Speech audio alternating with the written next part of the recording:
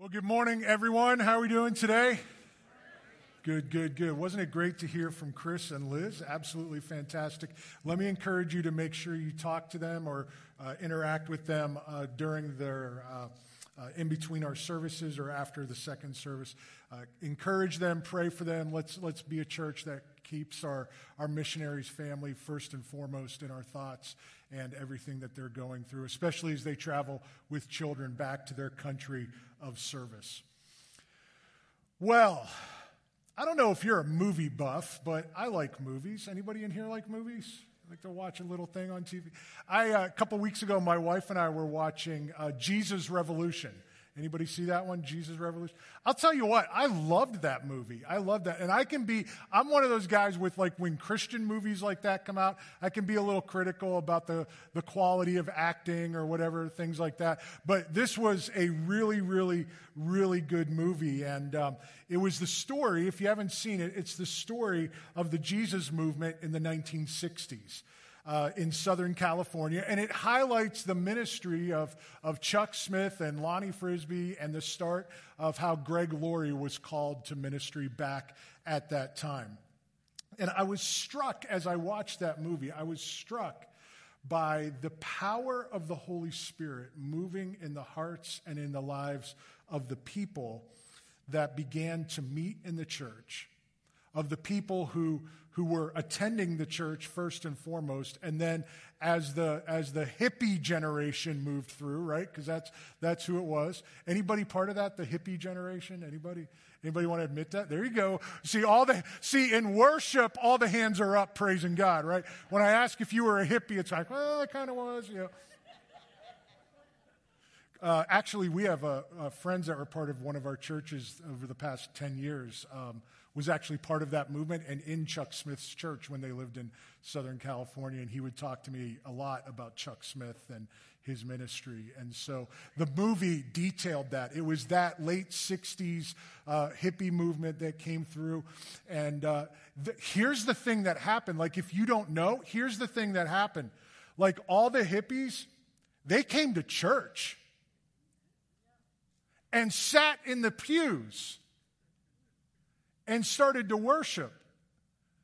And the other people who were there, like some of them were like, what are you doing here?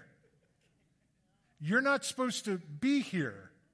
You're not supposed to, right? I mean, that was some of the attitude and that was some of the culture, and yet was portrayed in the movie very, very well. But what was powerful was when you saw not just God moving in the lives of young adults of that generation and people who were marginalized by society and culture.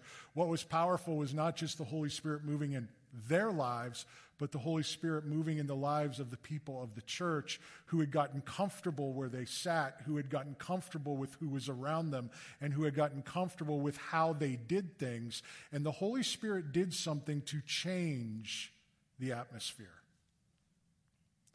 And the movie did well to portray how some embraced it and some did not. And some actually got up and left because it caused tension, right? It caused tension in the church. People who didn't look like them or talk like them or dress like them or behave like them began to worship with them. And it caused tension. They portrayed, they showed... they reenacted in the movie, and I think at the end there may have been some real historical clips of the actual baptisms that took place in Pirates Cove. And it reminded me of the baptisms that we've done down at Lake Erie. You remember those? Anybody baptized in Lake Erie? Those were great times. And I love how the movie just kind of played that tension with the audience. Played that tension and highlighted that. That could the church be a place where all people belonged? Could the church be a place where anyone and everyone could come and belong? Was it perfect?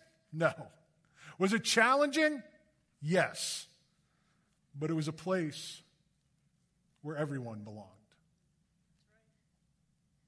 You know, over the last couple of weeks, we've been talking about this idea of legacy, and last week we kind of pivoted away from the individual legacy that we leave as Christ followers in our world, and we're looking at the idea of legacy that we leave as a church. What will be said of our church in the years to come? What will be said of our ministry in this community in the years to come? What will be said of this body of people reaching these people in this neighborhood, in this community, in this county in the years to come?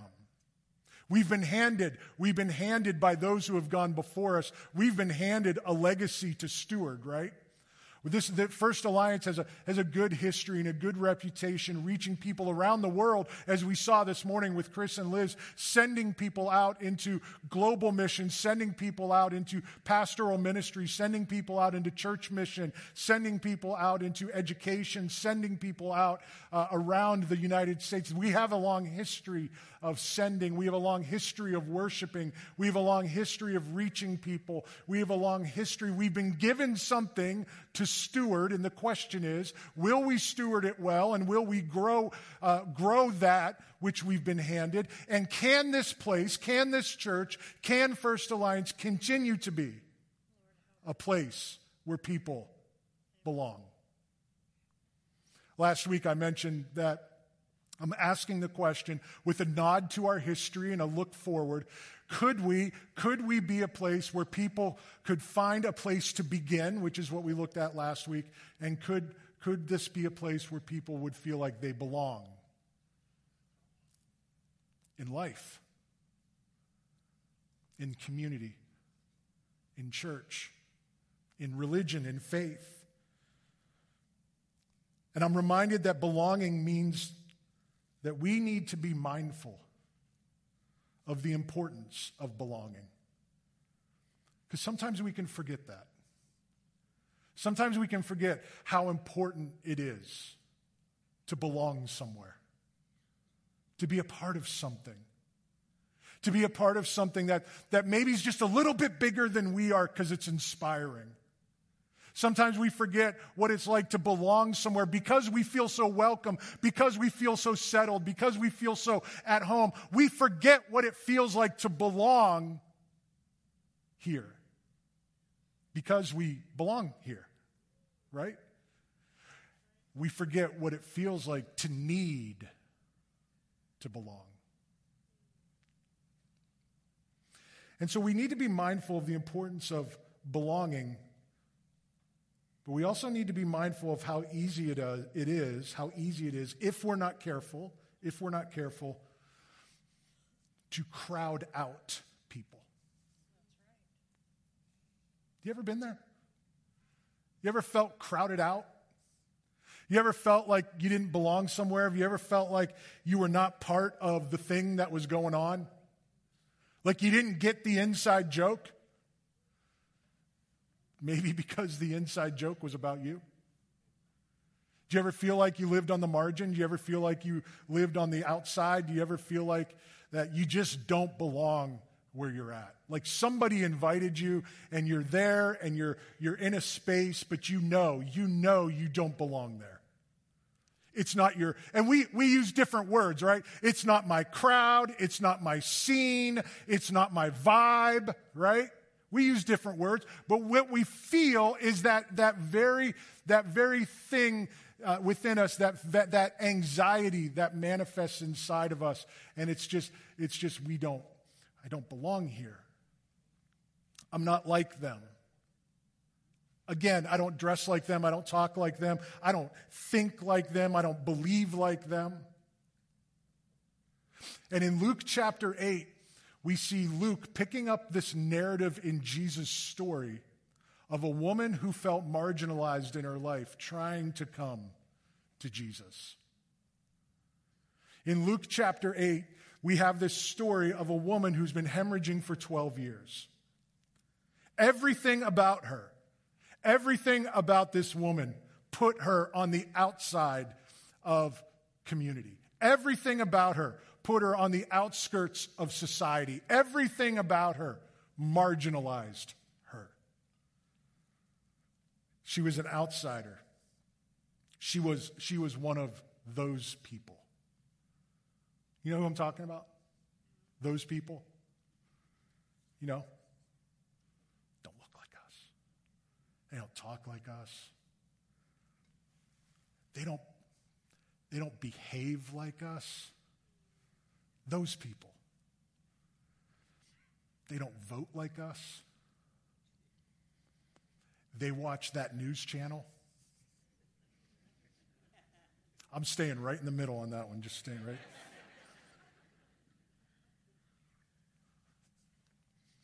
They don't talk like us. Those people. We look at them and we say, why do they have to do that? Right? We look at them and we go, why do they have to live like that? Why do they have to do that? Why do they have to talk that way? Why do they have to do those things? Why don't they just, right? Why can't they simply, why don't they? We've all said it. We've all thought it. Let's be honest, it's in all of us. We're resistant to different, aren't we? We're resistant to different. Different spaces, different paint colors, right? You ever have a conversation with your spouse about painting the house? How'd that go? Here's how it goes in my house. I'm all for it. Hire someone. I have 4 kids, so we hired them. Paint the house. Thank the Lord. That's right. Different room layouts. Let's put the couch here. Did you ever do that? Men, did you ever do that? I'm gonna surprise my wife this weekend. Mistake number 1. I'm gonna put the chair, and then we're gonna put the couch, right? How'd that go? 15 minutes later, it's back. We don't like different. We don't like change. We don't like different music, right? We don't like different music. Why do they always play? We don't like different foods. We don't like different activities. We sometimes just don't like different people. I experienced that this week. I was out somewhere and I saw somebody that was very, very, very, very different than me. Very different. And my immediate, natural response was, how you doing? Good to see you. Natural response. Not because I was afraid physically, not because I was afraid of anything else, just the natural emotive response in that situation. And I caught myself in that. People that just look different than us, act different than us, behave different than us, live differently than us. This woman in Luke chapter 8 was one of those people. First of all, she was an outcast because she was a woman. Now, in that culture and in that day and time, being a woman put you in a different class, and it was a lower class. It's just the way it was. Something to remember contextually when you read the scriptures of the New Testament, that at that point, New Testament and the Old Testament, women in the culture that the scriptures were written in at that time, at that season, at that moment, were part of a lower class. She was marginalized already just because she was a woman. She was marginalized because she was sick. There was something wrong with her. And her sickness was something that made her unclean. Now she had tried to find healing from this. She had tried to find different experts that would take care of this. In fact, if you read this account in Mark's gospel, Mark will tell you that she spent all of her money trying to be healed from this. So here's the third thing. She's a woman, she's sick, and now she's poor. Marginalized. put on the outside of society, pushed away.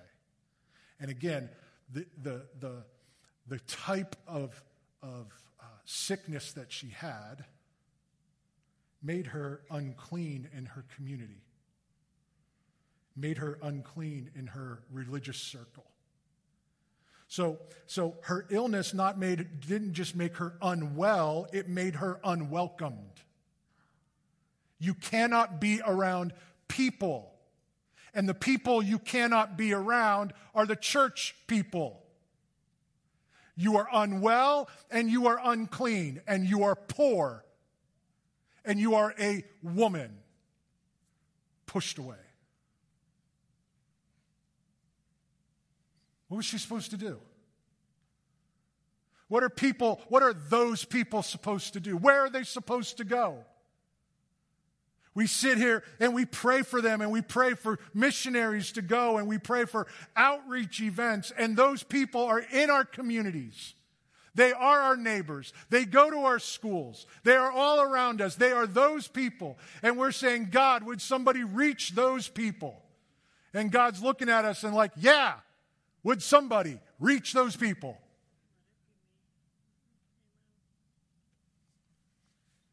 What's she supposed to do? She got wind that Jesus was coming to town. She figures, this is my chance. This is my chance. She hears it. She hears the stories. She hears the miracles. She hears it. This is her chance. I've got to do something. Notice how Luke, go back in the scriptures and notice where this story takes place. Luke chapter 8, it picks up in verse 42. Luke chapter 8, verse 42. But if you go back to 8:1, there's a parable of the sower, a parable of a lampstand, a mother, and the healing of a demon-possessed man, the calming of a storm. Luke puts this story right in the middle of Jesus doing other miracles. And not just other miracles, but miracles for the marginalized. It's miracles for the people who are outcasts. It's a major theme in Luke that Jesus has come for the weak and the lowly and the poor. That's why this story is where it's at. So that we would understand that the miracles of Jesus are about the weak and the lowly and the poor and the outcast. This is who the miracles are for. And so she thought maybe, just maybe, if Jesus was going to bring miracles and healing for all these other people, right? Can you hear it in her head? If he's going to do it for all of them, maybe he'll do it for me. What did she have to lose, right? She already didn't have any money. She was already outcast. What did she have to lose? If she could just get to Jesus, maybe she could find what everybody else was finding at the same time. But there was a crowd. Verse 42. As Jesus was on his way, the crowds, look at Luke, how Luke characterizes this. As Jesus was on his way, the crowds almost crushed him. Peter said in verse 45, Peter said, Master, the people are crowding and pressing against you. You ever been in a crowd like that? Just people all over you, just all around you. 60,000 people trying to leave the Taylor Swift concert. Did you ever feel that? I can tell you that story some other time. Just, there's nowhere to turn. Let alone, how do I get to that? How do I get to that guy? Right? I remember when I was a kid, my dad was the head tailor at Kaufman's at the Mill Creek Mall, which is now Macy's. And he caught wind that I think it was Gary Miller at the time. Gary Miller was bringing in Willie Stargell. Remember that name? Pirate fans? That's when they were good. Those 3 years that they were good. Willie Stargell was coming in, and he was going to sign autographs at Gary Miller. And so my dad, we're Pirate fans, and we're like, hey, we're going to. So I think I was like 7 or 8 or something like that. And all I can remember about this is standing in line in the parking lot of Gary Miller, trying to get to the door to get in to get an autograph. And you know what? We never made it because of the crowd. You ever been there? Trying to get somewhere, trying to be somewhere, but because of the crowd, you just couldn't do it? Notice how difficult the crowd was making it for her to get access to Jesus. This was her last-ditch effort. This was her last shot. Imagine her anxiety, right? Hey, I only wanted an autograph, and I was kind of peeking, right? She's got this health issue she's got nothing left in her life. Imagine her anxiety. Imagine the stress. Imagine the pressure that she was under. Imagine the desperation of being so close. But then, the crowd. You know, Luke's the only gospel that mentions the crowd more than once in this story. The crowd, it's another theme in Luke's gospel that we should pay attention to. Indirectly and directly, the crowd's doing something. Here they're creating a barrier for the person who needed Jesus the most to get to Jesus at all. They're so focused on their own want and their own need that they almost crushed Jesus. Did you see that? They almost crushed Jesus. The one who's performing the miracles, the one who everybody's there to see, right? They almost crush him because of the crowd. They're so focused on what they need and what they want. This is my opportunity, right? They almost crush the message and the messenger. And there was no concern for anybody else. Can I tell you, when we left that concert, I told my one daughter, you put your finger in my belt loop and you don't let go. I'll get us through. Right? No concern for anyone else. I'm going.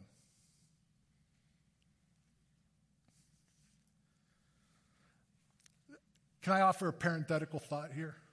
I'm going to. I'm just being nice. Now, 100%, this is not thus saith the Lord. Okay, so I'm going to do this. This is not scripture.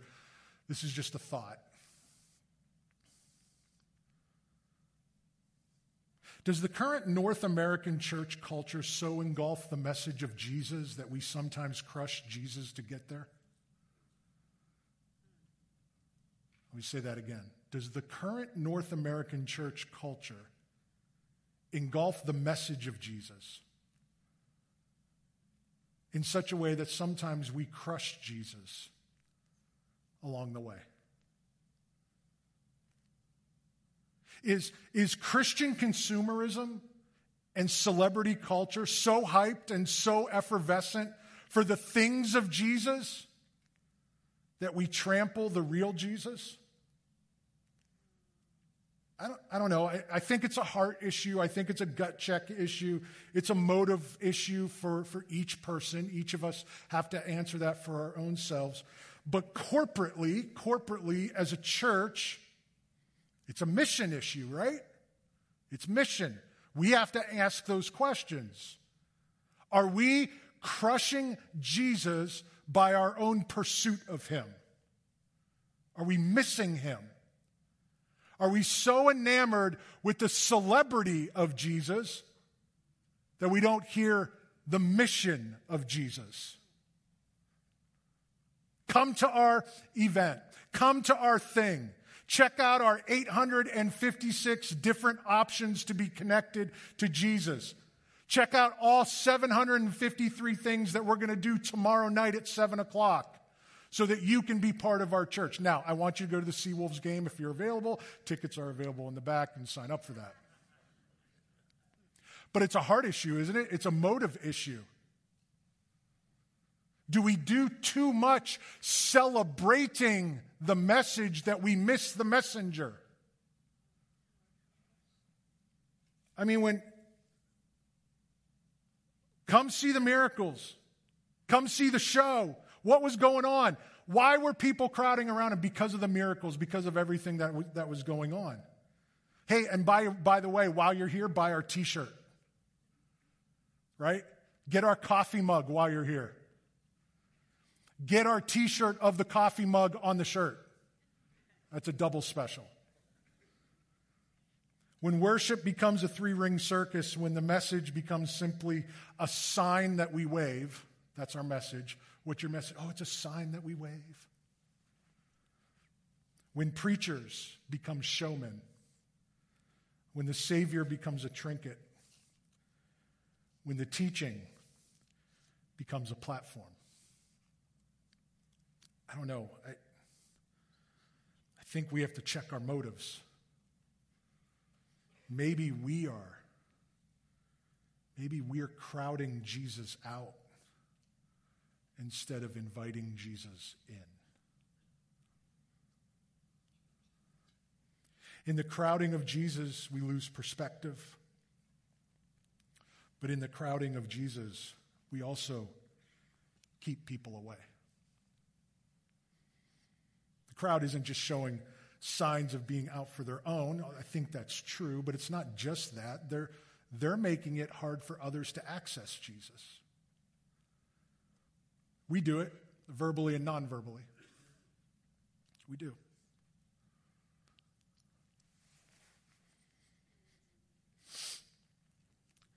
Welcome to church. I'm so glad you're here today. We done yet? What time is it? Are we done yet? We do it verbally. Hey, did you see Bobby's here today? You know he's an alcoholic. Those are the Smiths. Good thing they showed up. Their marriage is kind of, Oh, Tim's here today. Good. He really needs to serve more because he's so into sports, you know what I mean, with his family. And Wilma, remember Wilma? Yeah, she used to work with the kids, but now, push them away, push them away. Push them away. Marginalize them even more. But we're here. We're here. I'm here for Jesus. Just be quiet. Quit talking, because I'm here for Jesus. Right? Have we ever felt that? The crowd has this self-centeredness, and they create this roadblock for this woman who is already an outcast, already marginalized, already desperate. But look at her faith. Look at what she did. Look at her faith. If I could just touch the hem of his garment, look at her faith. Verse 44, she came up behind him and touched the edge of his cloak, and immediately her bleeding stopped. 47, then the woman, seeing that she could not go unnoticed, came trembling and fell at his feet. In the presence of all the people, she told why she had touched him and how she had touched and how she had been instantly healed. She told why she had touched him. It was her story. And then she told how she had been instantly healed. It was her testimony. She shared her story and her testimony of what Jesus did, and she shared it in front of the crowd. She had faith. She had faith to take all that she knew of Jesus in that moment. How much of Jesus did she know? I don't know. She didn't have a theology degree probably, right? She didn't go to Liberty University, right?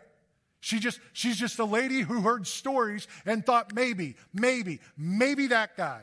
And so with as much Jesus as she knows, I don't know, a half pint, a pint, I don't know, however much it was, she said, I'm jumping in. I'm going to take all that I know right now in this moment, and I'm just going to take that, all of it, and I'm going to leverage it.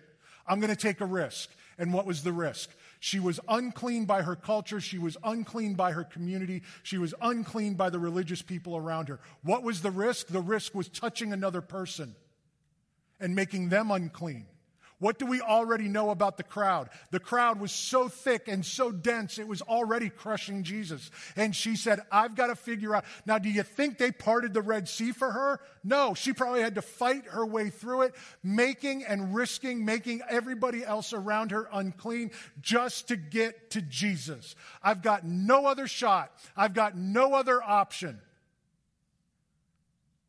She had faith. She took a risk to just touch the hem of his garment. And then Jesus. Verse 45. Can you imagine the scene? Chaos around him. From her perspective, she's fighting through. She touches the edge of his garment. From his perspective, it's chaos all around him, right? And in a moment and in an instant, he goes, hey, who touched me? Hey. Someone touched me. The crowd was pressing in, and Peter said, they're all crushing you. He said, no. What was the difference? What was the difference? What did he know? Power had left him, right? Look at what it says. Who touched me? Verse 46, and this is where Peter's like, yo, I don't know, man. Like, there's a lot of people around here. Everybody's pressing in, and Jesus is like, no. Someone touched me. I know that power has gone out from me, right? He didn't say good vibes. You know, I was walking around with the crowd today, and I just felt good vibes. Didn't say good vibes. He didn't say, I just expressed some happy thoughts. That's not what he said. He didn't say I had a really positive feeling about this group today. That's not what he said. He didn't say good vibes, happy thoughts, positive feelings. What did he say? All play. This is an Evans Skateland all skate. What did he say? Power went out. Power went out. Anybody know the Greek word there? Anybody? Without looking at the study notes in your Bible? Anybody? Dunamis.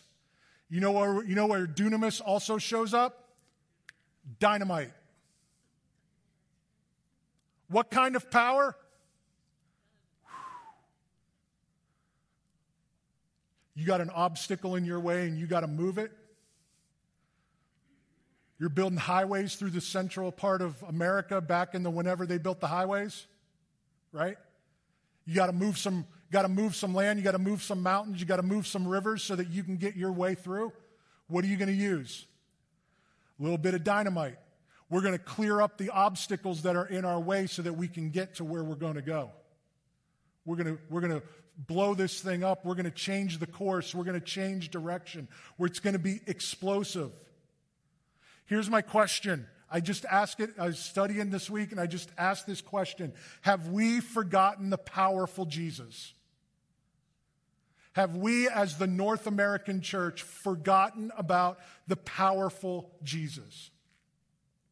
We like the lovable Jesus, right?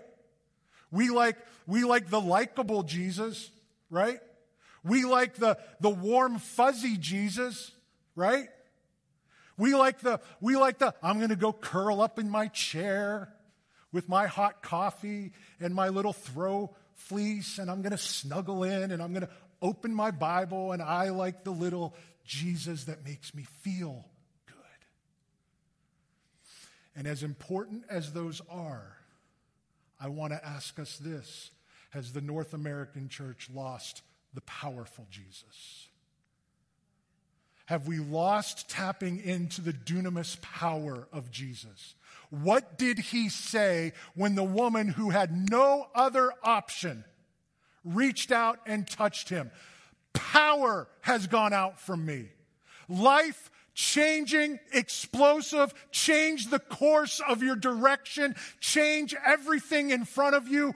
Power has gone out from me. This woman had nothing else to lose. I'm going to touch him and see what happens. And power that changed her life, that changed the course of her direction, went out from him and touched her. And what did it say? 10 days later, she was healed, right? Immediately, life changed. Life changed.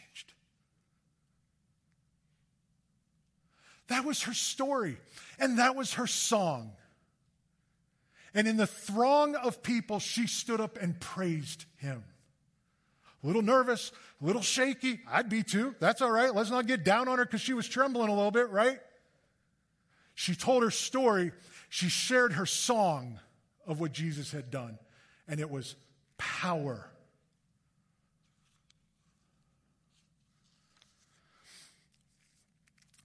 I hope that we don't pray for Chris and Liz and their new venture, hoping doors would open in the new territory. But I hope that we will pray in the name of Jesus, asking for his power to go before them and change the course and change the things that sit in front of them so that they can experience what God has for them. Does that make sense? I don't hope that whatever you're wrestling with turns out okay. Trust me, I will never, ever be the pastor who sends you good vibes. Never. I'm not going to give you warm, fuzzy thoughts. I'm going to tell you, I'm going to pray for you. I'm going to pray for you. And we're going to pray Jesus' power.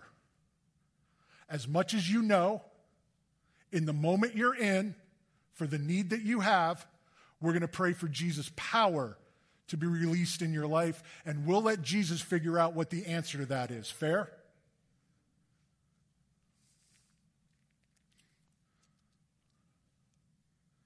The Jesus of the Bible that we proclaim and that we profess and that we worship and that we pray to is the Jesus who calls people to belong to him. Verse 47, and we'll close. Verse 48.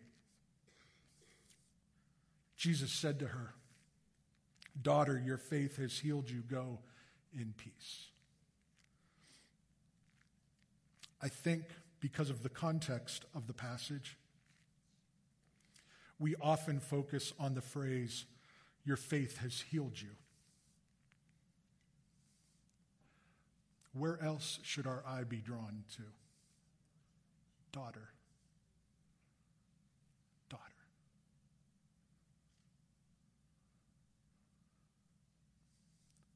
Verse 43, remember how the whole thing started?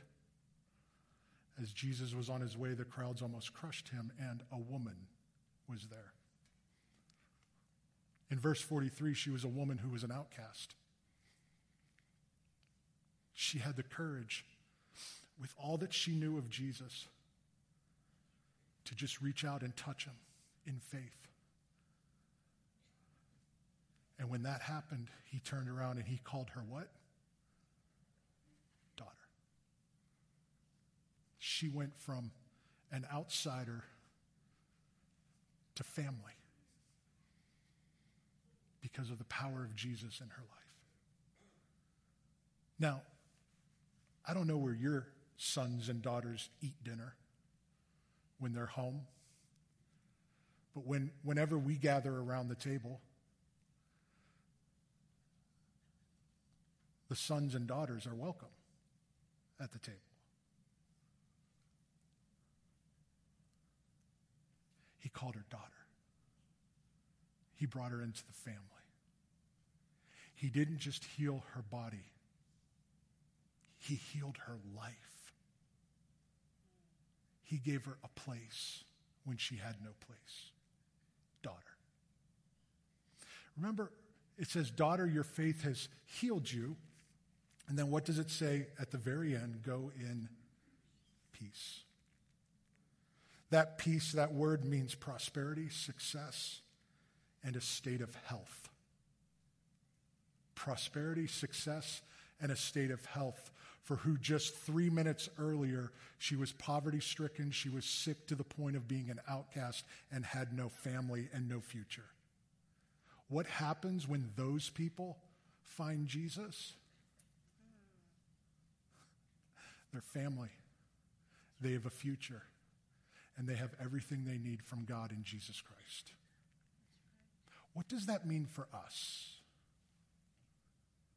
Well, sometimes we find ourselves as the woman, right? We find ourselves as the outcast and saying, I don't know where to turn. I don't know what to do. If that's you today, here's what I'm going to ask. With as much as you know about Jesus, as much as it is, take a risk and reach out and just ask him for power in your life. To change what you need changed, to redirect what you need direction on, to clear out what you need cleared out, just ask Jesus today.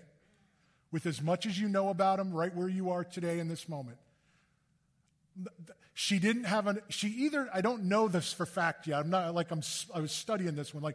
She either didn't have the courage, the means, or the ability to reach out and embrace Jesus, right? She couldn't embrace him. She could only touch the hem of his cloak. Hey, and Jesus said, good enough, because of your faith.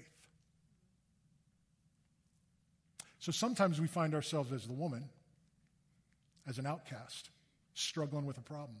And sometimes, we have to wrestle with, are we the crowd?